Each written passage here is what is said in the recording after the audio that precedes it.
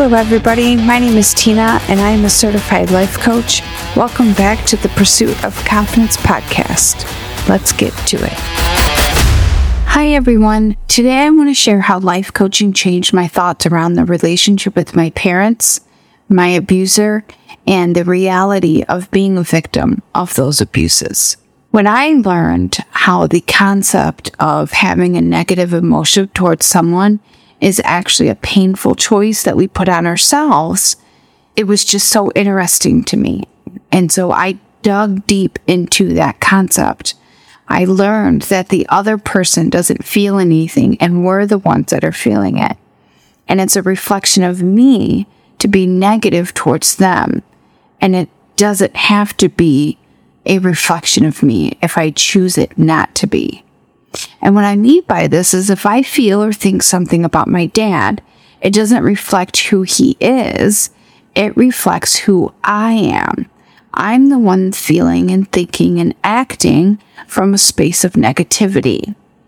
Those thoughts and those feelings are coming from what I think about him, how I feel about him, and it makes me show up in that same way. It is me living into the thoughts of negativity. Whether that negative thought and feeling is about somebody else, it ultimately makes me be the negative person. So I took this work and I looked at the relationship with my parents and I thought to myself, how can I love my father for what he was instead of something that I wish he was? And I went on this journey on how to change what I thought should have been to being okay to what was. Was my father an abusive drug addict? Yes. Was he more than that? Yes. What more was he then? Well, he was someone who taught me the value of a clean home. He taught me how to be detail-oriented. He taught me how to be still and enjoy reading. He showed me the importance of humor. He showed me how to have a different relationship with different people. And he showed me that it's okay to be alone. So being able to see my father as more than just a man who let his kids go hungry or his daughters experience sexual abuse, and a man who was an addict helped me to see him with a glimpse of humanity. It allowed me to feel love for a man that was separated from who my dad was. I was able to see him as a man that didn't know how to be whole and didn't know how to be a father, and a man who didn't know how to love himself. So I gave myself permission to let go of the anger and the hate and all the questions that I had for him. I gave myself permission to have empathy and love for the man that he was and not the man that I wanted him to be, or the dad that I wanted him to be, or the man that I thought he should be, or the dad that I wanted him to be for my brothers and sisters. And so with my mom, it was a little bit different. Because my father, he passed away when I was pregnant. He passed away when I was quite young. I was 19. And I had more years with my mother alive. And my mom, because I became a mother, I was held in confusion as to why she was the way she was and distancing from her own kids. I never understood how a mother could leave. I never understood how a woman could hand over her paycheck week after week and let her husband spend it all before buying groceries for her kids. I never understood why my mother took the information of her daughters being sexually abused and she swept it all under the rug. So using the same thought work, I had to come up with things that I learned from my mother. And I learned how to be a really hard worker. My mom was a hard worker. She just was, always was. I learned how to be creative with my home and make the best with what I had. I learned how to hold big gatherings for my siblings. And I learned how to be affectionate. My mom was affectionate. Knowing that I have the power to feel a certain way concerning my youth and my parents was very transforming for me. Knowing that I could be loving towards my parents in my thoughts, even if they weren't loving towards me in my life, was very eye-opening. Because again, I'm the one feeling those feelings. not my parents. And it helped me to have empathy, humility, compassion for who my parents were, as opposed to being angry, hateful inside of myself for who my parents were and what I should have gotten as parents. And so when my mother was passing away, I was able to show up for her with compassion and love because I did this thought work. And so she passed away, and I knew that I didn't have any regrets towards her, or the way that I treated her, or the way that I showed up with her. And I was okay with that. Even though while she was alive, I changed my thoughts about her, but she didn't know that I had to do that thought work. Obviously, she knew that I was angry about some things because I had said it. But over the years, I was able to show up differently because I changed my thoughts. She didn't have to change anything about her. I changed me, and then I showed up in a more full way in our relationship. Now, her and I never came to amends, and her and I never got close or anything like that. But what I'm saying here is that you can have the relationship you want with somebody based on your thoughts. And those thoughts and feelings, when they're transformed, you can show up in a different way in that relationship. And it doesn't necessarily mean that anybody else has to do anything else in order to make you happy, because you're the one who's making you happy with the way you're thinking and feeling about them. And so then I wanted to do thought work around my abuser. Now, I kind of use the same methods, just it was kind of towards myself, because it's not like I still live into the anger and the hate and the confusion around my abuser.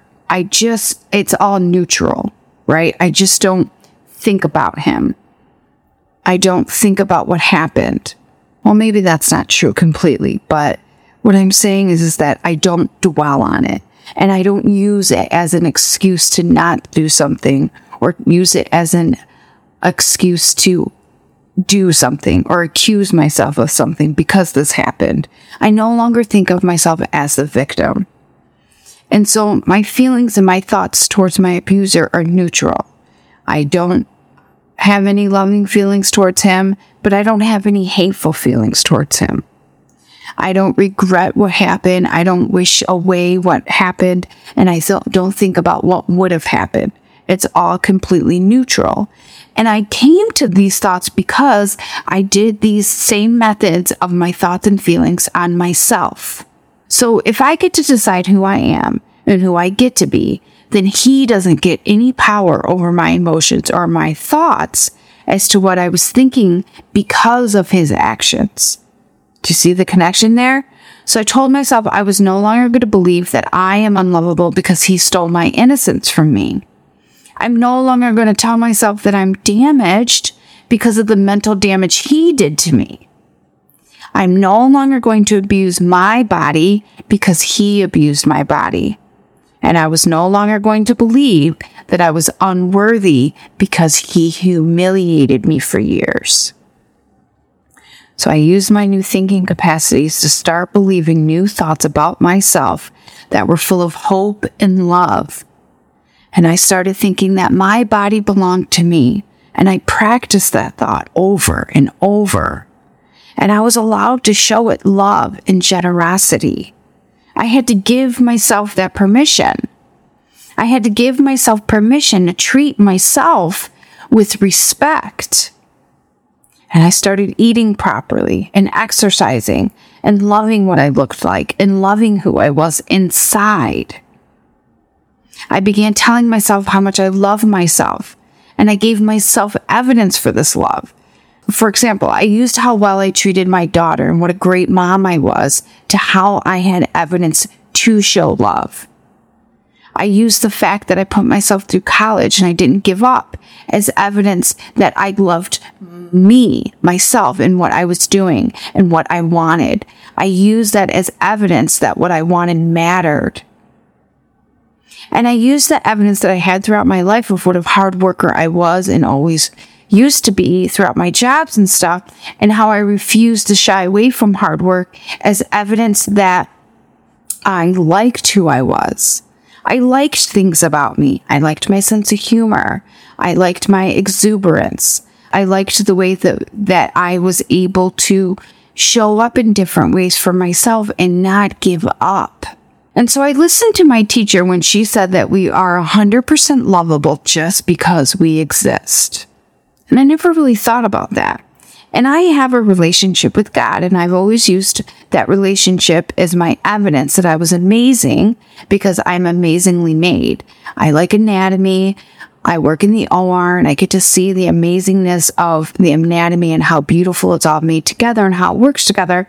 But I never really actually connected it to this thought that we're 100% lovable because we exist. I mean, how wonderful is that? I'm lovable because I live and breathe. It's so beautiful to me. And so I held on to that belief. I held on to that thought, and I actually live into it. I use that as my evidence that I am lovable. And so this work wasn't easy, and it takes time, and it required me to be conscious of all my random thoughts. And that was like a lot of the time, a lot of my day, a huge part of my day. And it required me to dig down deep and pull out all of the residue that was laying around for years from my childhood and all of the recycled thoughts that I created for others and myself. I literally had to go pulling the weeds out from the roots. Everything had to go. But I was committed to myself.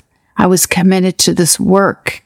And I was committed to wanting to regrow my brain and my self-image. I no longer wanted to hear my father tell me that I was a maggot and a dog on the floor and that I would end up a food stamp queen. I no longer wanted to hear my mother tell me how I was loud and annoying. And I no longer wanted to hear my abuser telling me that no one would ever care about me. I came to the realization that if we are the ones that live inside our heads, that I'm going to make sure nobody else is inside my head, that it was just going to be me. So I went on a year-long journey, and I overrode thoughts, feelings, and actions that were deeply ingrained inside of me. I finally took back my power by knowing that what other people say, do, or feel about me is literally not about me. And that is okay. I finally took back my power knowing that I am the only one in control, even if I was in the effect of someone else's actions. And now I refuse to allow anyone's thoughts or feelings about me dictate how I view myself.